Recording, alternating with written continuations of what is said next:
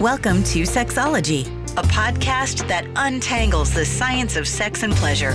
And now, with this week's episode, your host, clinical psychologist, Dr. Nazanin Moali. Hello there. You are listening to Sexology podcast. I'm your host, Dr. Nazanin Moali. I wanted to say I wish you guys an amazing New Year's. This is the first episode of 2023, and I wanted to do a solo episode because I got a wonderful question from one of you guys, and I wanted to answer that question, which is about caller's mother's sexual experience and how it was transferred to her.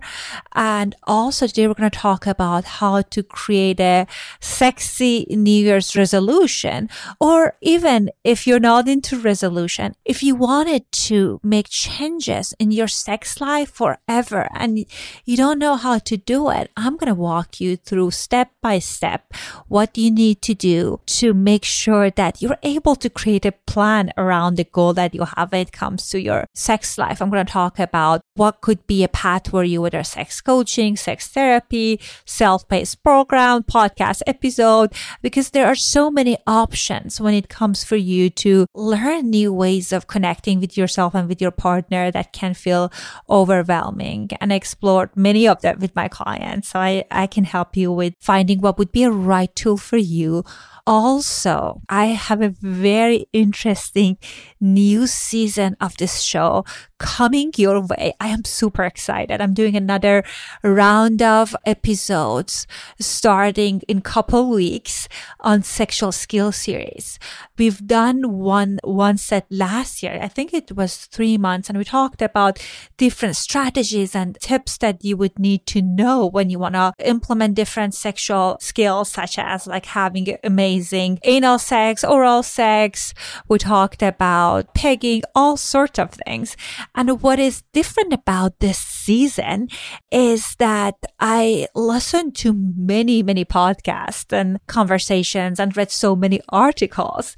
And I curated season by talking to people from all around the world. These are experts in Europe, in Asia, people that really have interesting tips and actionable things that you can do. So I'm very excited about this season. Also, make sure that you are taking a 3-minute survey. So I'm very excited to announce that this week is the start of our 7th year in podcasting. I start my podcasting journey in first week of January in 2017, and now we are in first week of January 2023, and proud to say that every single week I was here, and for many of you guys that I know, you've been part of our show for last now, I believe like 6 years, going to 7 years. I'm super grateful for you. That's why I wanted to do a giveaway for our anniversary, and one winner will get $100 Amazon gift card. All you need to do is to take the survey underneath the podcast, wherever you're listening to it. It's going to be in the show notes, and you have 3 weeks to complete it. I swear to God, it's just 3 questions, and I will use your responses to see what kind of a material will be useful for you.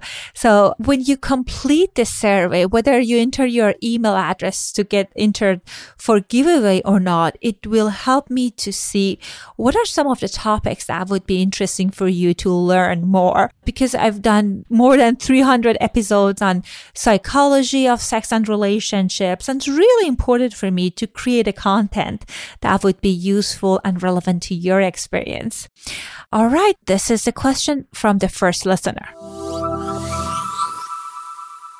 Hi, Dr. Moali. I have a question for you, or an episode idea. If you could do an episode about sexual trauma, like secondary sexual trauma in the body, that'd be greatly appreciated. To make a long story short, I'm adopted, and the woman who gave birth to me was serially raped, either by her grandfather, father, or uncle. I know this information because I have met my biological relatives. it didn't click until about 6 months ago that I had this trauma in my body my entire life. I've never been able to trust men, especially Black men. I've always hated being touched as a child. I still hate being touched now. And I've always wondered why. And then one day I attempted to do the bridge position in yoga and it finally clicked. Her trauma is in my body. I learned this from reading The Body Keeps the Score. Please help. I am in EMDR therapy now. Thanks. First of all, thank you so much for trusting me with sharing your information. Unfortunately, trauma can leave a chemical mark on person's genes and get transferred from one generation to next. As you guys know, I'm a psychologist. When I was younger, in my 20s, actually, I'm double majored for my bachelor degree in psychology and biology, and I work at genetic labs. But my information about genetics and kind of like biology, my molecular biology is limited. So I share with you what I know, which again comes from consulting with other colleagues that they published in this area. But I also give you some resources. So if you are curious to learn more about what I'm talking about, definitely check those things. What comes to my mind is that epigenetic may play a role in this case. As I mentioned, research studies show that trauma can leave a chemical mark on person's genes. This mark doesn't necessarily cause a genetic mutation, but it can or it may alter the mechanism by which gene is expressed. One of my wonderful colleagues that does research in New York, she tells me that if you're thinking about your actual coding, genetic coding as computer hardware, epigenetic is the software part of it. And this is a newer field in the world of genetic. And the researchers talk about how genes can be turned on and off and expressed differently through changes in environment and behaviors. There are interesting animal studies that show that exposure to stress, cold, high-fat diet is possible to trigger metabolic changes in later generations. A very interesting research study that was done by Rachel Yehuda at Mount Sinai in New York about the experience of children of Holocaust survivors. What Rachel showed that Holocaust survivors' children have the lower baseline level of stress hormone cortisol, as well as changes in the pattern of DNA feature and epigenetic marker. But also one thing that's interesting from Rachel's work, that it's not necessarily cause and effect. She talks about how we have to be cautious when we're talking about these studies. But her research study that was fascinating was on Holocaust offspring. And what she found in her paper was that the hormonal abnormality in Holocaust survivors were similar to their children. So children didn't experience Holocaust, but they had the similar changes in their hormonal levels. Another interesting study that Dr. Yehuda did was on pregnant of 9/11. So unfortunately, approximately 1,700 pregnant women were exposed to the World Trade Center attack directly. And Rachel Yehuda's team did an interesting study and recruited 38 women who were pregnant on 9/11, and either they were near World Trade Center or they were part of the attack. And what they did is they did study on them. Some of them developed PTSD, of course, if you're experiencing something horrific as witnessing that. And then what she did was they took sample of saliva from this pregnant woman and measured the levels of stress hormone cortisol. They found that those women who have developed PTSD following exposure to attack had significantly lower cortisol levels in their saliva than those who were similarly exposed but did not develop PTSD. A year passed and her team did measure cortisol levels in the children and found that those born to women who had developed PTSD had lower levels of hormone to others. And what was interesting, that reduced cortisol levels were most present in those children their mother were in the third trimester of pregnancy when they're exposed to the attack. So one of the things that Dr. Yehuda talks about is like where you are in your pregnancy also impacts how much you're transferring the genes to your offspring. But what I want to caution against is that these are correlational studies and also on a smaller scale studies. I think that's fantastic that her team is doing this study, but it's not as clear as A to B. But I thought it would be important for us to talk about. So this is a little bit of background information that would be interesting for you guys if you're thinking about what we know when it comes to passing on our trauma to our children. That was also very scary for me to read, because as an Iranian American woman who experienced war, and also I was conceived in the midst of a revolution, I bet that I have lower cortisol level. And I was thinking about what would that mean for me and for my offspring if I ever wanted to have a child. And it's something that I want you to think about, that is, first of all, some of these changes are reversible. So they talk about it, how it's necessarily your DNA doesn't change due to the stress. It doesn't lead to mutation, but it changes the expression of the gene. So it makes you more vulnerable to developing PTSD, developing depression, anxiety, and it's something that you can change it by using right coping strategies. One of the great things is that the research studies show that you can change it with doing therapy.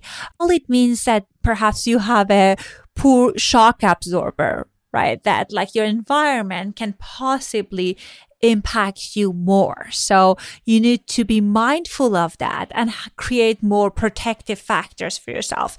So what does the protective factors look like? Whether you want to change the impact of kind of like having this vulnerability in your life or in future generation. It could be doing therapy. It could be doing body work, like movement, like yoga that this listener mentioned that she's doing. So it seems like she's doing tons of great stuff. And it's not, I don't want you to feel hopeless that if you or previous generations experience trauma, that's something that you can not change. But when it comes to this listener's question, is that I would be curious to understand the race piece. I don't know about your ethnic background, but you mentioned that the person who assaulted your mom was African American, and you notice that you have that fear of unsafety when you are African American around African American men. My understanding of the passing of a generational trauma is more of kind of like making you more vulnerable. I haven't read anything about the particular experiences of the parents' previous generations' experience impacting the next generation response to that specific population. For example, for Holocaust survivors, it didn't necessarily mean that they have reactions to people from German descent, and made me think more about it. I don't know about your ethnicity, but I know one thing that shows up for my clients that they are there are lots of different factors played into how they feel about different races. One thing is that if they look different than their adopted parents, that creates different narrative for some of my clients about how they look. I have several clients that they are African American and they were adopted by Caucasian families living in Caucasian neighborhood, and they sometimes have this internalized experience about like their race, how much they like or dislike being an African American. The same for people of different marginalized communities, because sometimes when you're not part of quote unquote your people, your tribe, that impacts how you develop certain emotions or certain race. I don't know about that dynamic for you, but something to think about if you are someone that was adopted from the parents from a different race. Also, it's important to see what kind of stories you have held about your conception and biological parents being giving you up to adoption. I know that's also something that creates some stress for some of my clients. But what I hear that it seems like you are doing, as I mentioned, tons of great things. Being in therapy is really important. For many of survivors of trauma, talk therapy, traditional talk therapy is not effective.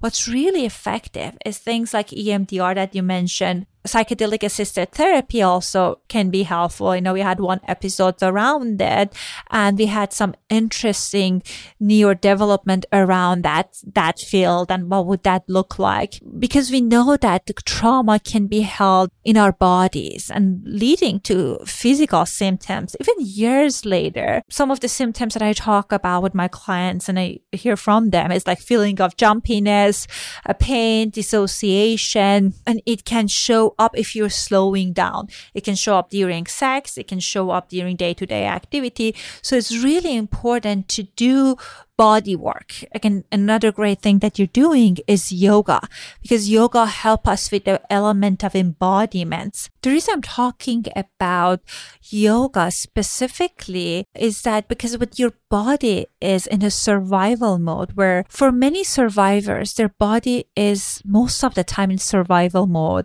and it will try to protect you with kind of making you hyper aware of situations. So for a lot of people, this can look like the sexual numbness or being sensitive to touch. Maybe they even are into their partner, they're in the mood.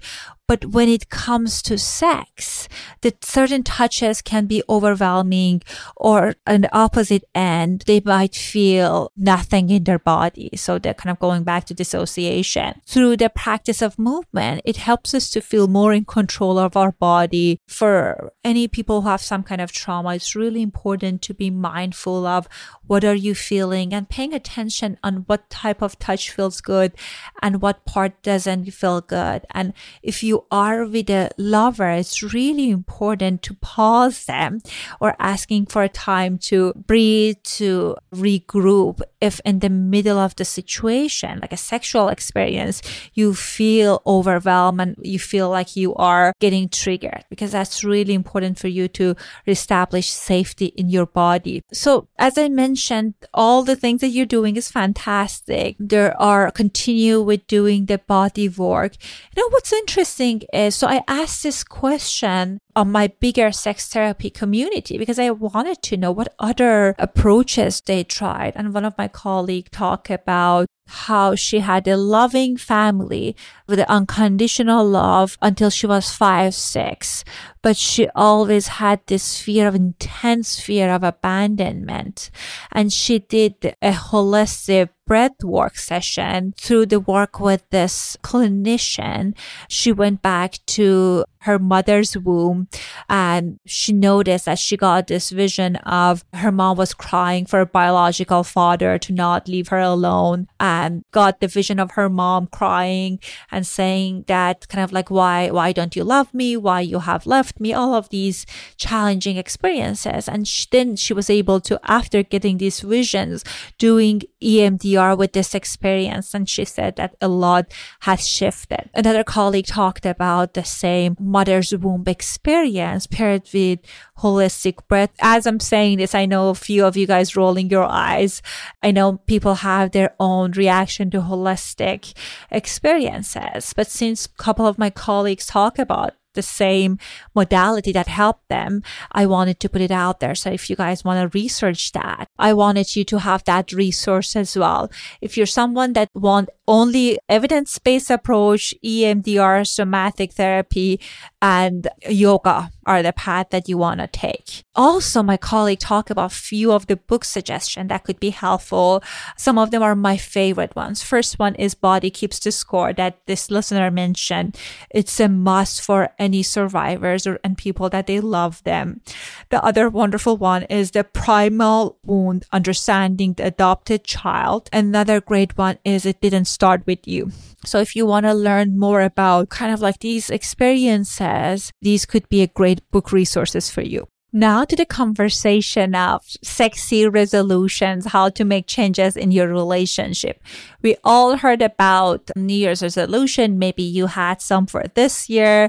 And what's interesting is only about 9% of people keep their resolution. So I'm here to help you develop some commitment resolution that will have a positive impact on your life that you can actually keep. So the first thing I want you to think about is to kind of reflect back on previous year. What were some of aspect of your sex life that you did great, or aspect of the relationship you did great? It's really important to pause on that. It could look like different things. Sometimes people, when they think about the past, they get disappointed that it feels like I haven't reached the goal I had, but it could be as small as we had more physical touch, or it could be I gathered more information about sex listening to different podcasts.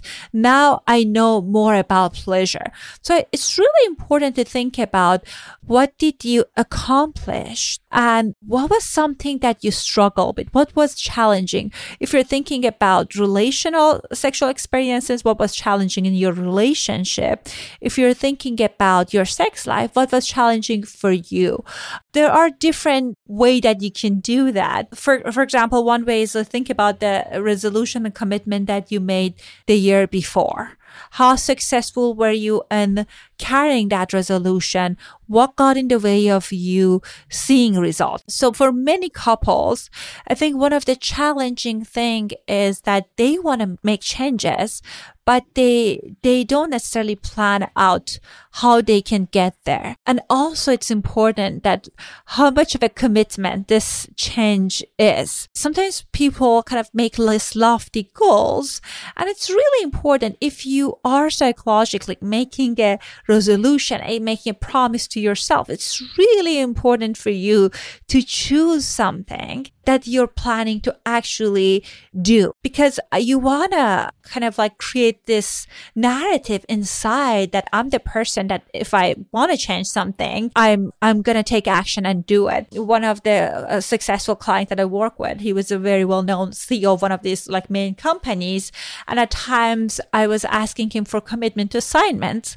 And he was saying that unless I know I'm planning to do it, I'm not going to say yes, because how I view myself is really important. The reason I'm saying this is if you want to choose a resolution, kind of relationship, make a relationship commitment, is to think about how much of a priority is this?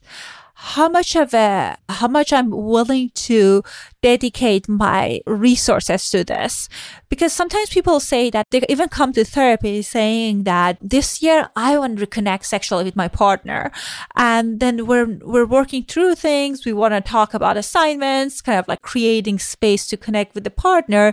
Everything else is a priority over that intimate time with the partner. So it's really important to be honest with you that what would be a win for this year? And is this the year that you're making a big or small commitment? Example of small commitment could be maybe once a month we're having a sexy date night. More of a bigger commitment is once a month for people who are more risk averse, doing kind of incorporating something novel. We have a list of 100 different things that you can do in the bedroom. So you don't need to worry about kind of finding what you're going to do in the bedroom, but just a matter of making commitment.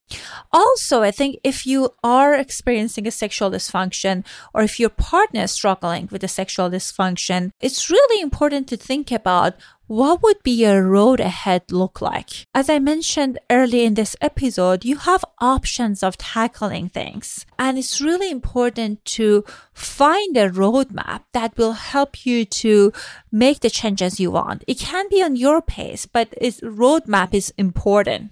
One of the challenges for many couples when it comes to improving their sex life is the taboo they're experiencing when it comes to sexual challenges or even prioritizing their sex life.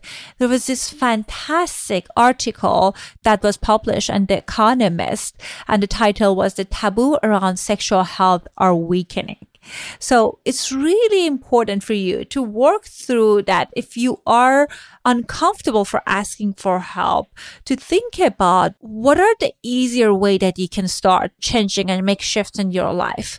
So if you are someone that you are uncomfortable talking about sex, maybe going to a sex therapist can be a challenging thing to do. People have all sorts of misconceptions about sex therapy. One thing is that they think sex therapists can be intrusive.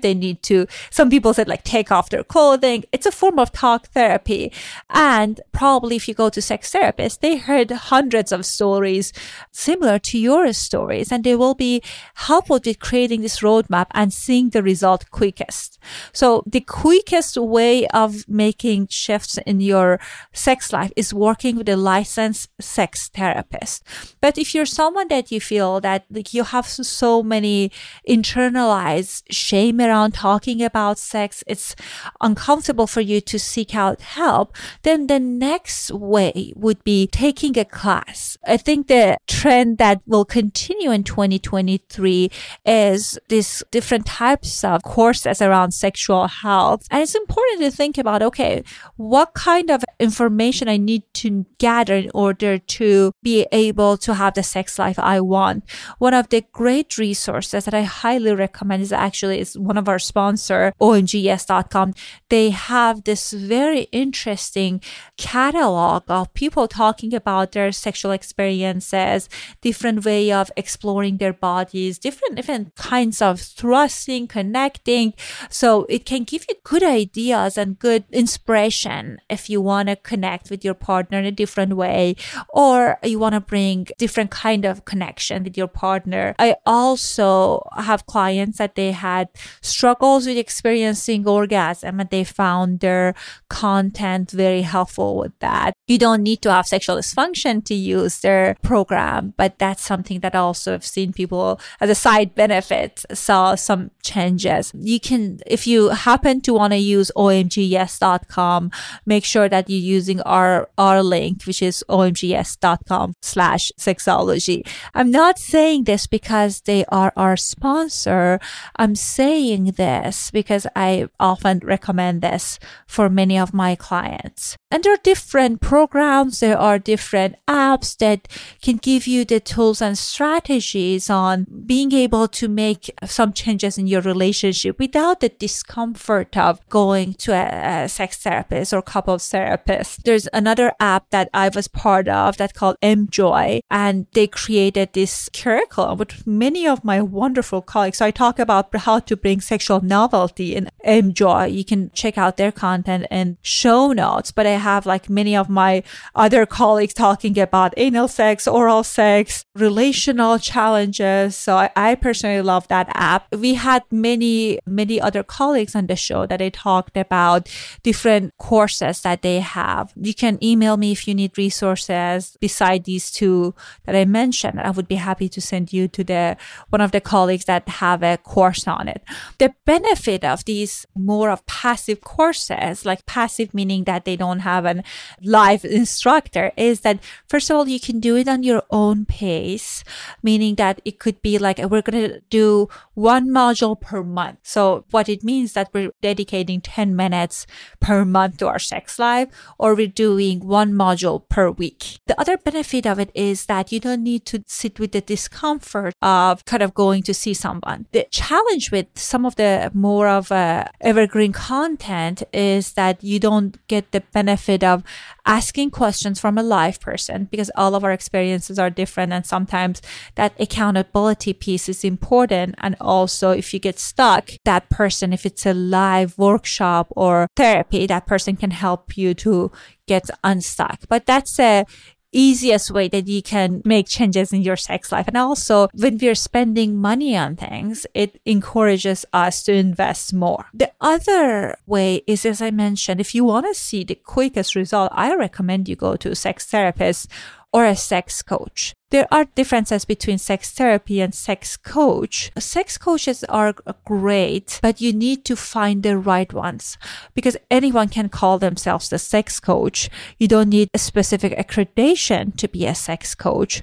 So if you're choosing a coach, make sure that there's someone that you heard great testimonial about, or they're known about like teaching a specific technique. What I mean is, like, if you want to learn shibari, bondage, BDSM, it's helpful to know that who's the person that teaches this versus someone that maybe you just found on Google. Sex therapy, the best part is that someone that who's able to understand your experiences, background, and also in addition to help you to make changes, they're able to also to rewire your brain. Something that we don't value enough, or we don't talk enough about it, is about the rewiring of the brain piece. When I was a graduate student, my professor who I worked with was Dr. Lou Cozzolino, and he published one of the well-known book while I was working with him, Neuroscience of Psychotherapy. And he talks about talking about epigenetic, how we can change expressions of genes and life experiences by doing psychotherapy. You can change your brain and rewire your brain. And that is priceless versus just, learning a skill. Learning a skill has its own value as well, but it's important to make sure that you're knowing what to choose and who to choose. If you're in California, I have limited opening. You can contact me if you want to be seen for sex therapy. If you are living in other parts of US or internationally, a great directory for finding a sex therapist is ASAC.org. They have the list of sex educator and sex therapists, and in order to be part of the ASAC, you need to meet some criteria. Lastly, maybe you feel like things are great, you don't need additional help. You're the person that you're very motivated, or you're at a good place in the relationship. So what you want to do is, maybe if it's with your partner, meeting with them and creating a plan. Having a roadmap is important, and identifying what are some of the markers along this way. For example, if you want to have more novelty in the relationship, what would that look like? If this is the year that you want to experiment with opening up the relationship, what are some of the things that you need to keep in mind? For example, the opening up the relationship, perhaps you want to talk about your agreement. Maybe you can go into different places to observe people in open relationship. There are conventions, sex clubs, like sex parties, to see that, how are you feeling about your partner interacting with other people? So you can see that how are things evolving. And having this dedicated time in your schedule to do a check-in and talk about what works and what doesn't work. As I shared with you guys, in few weeks, we're going to start our sexual skill series. And that also can be a source of inspiration for you if you're thinking about adding things in your relationship. Perhaps if you're thinking about, but we want to bring some different types of pleasure in the bedroom, I highly recommend you to make sure you and your partner listening to those episodes on your own and talking about if this is this week's skill is something that you want to do or not. Make sure you are taking the survey, whether you want to enter for the giveaway or not. The survey is anonymous unless you put in email for the giveaway, and it will mean a lot to me because I want to make sure that I'm creating a podcast that is useful for you and will make a difference in your sex life. Feel free to DM me Instagram at Sexology Podcast and let me know what is your resolution, and I'll talk to you next week right here. Thanks for listening to Sexology Podcast. For more great content, visit www.sexologypodcast.com. Please be advised that information presented on this podcast is not a substitute for seeking help from a licensed mental health provider.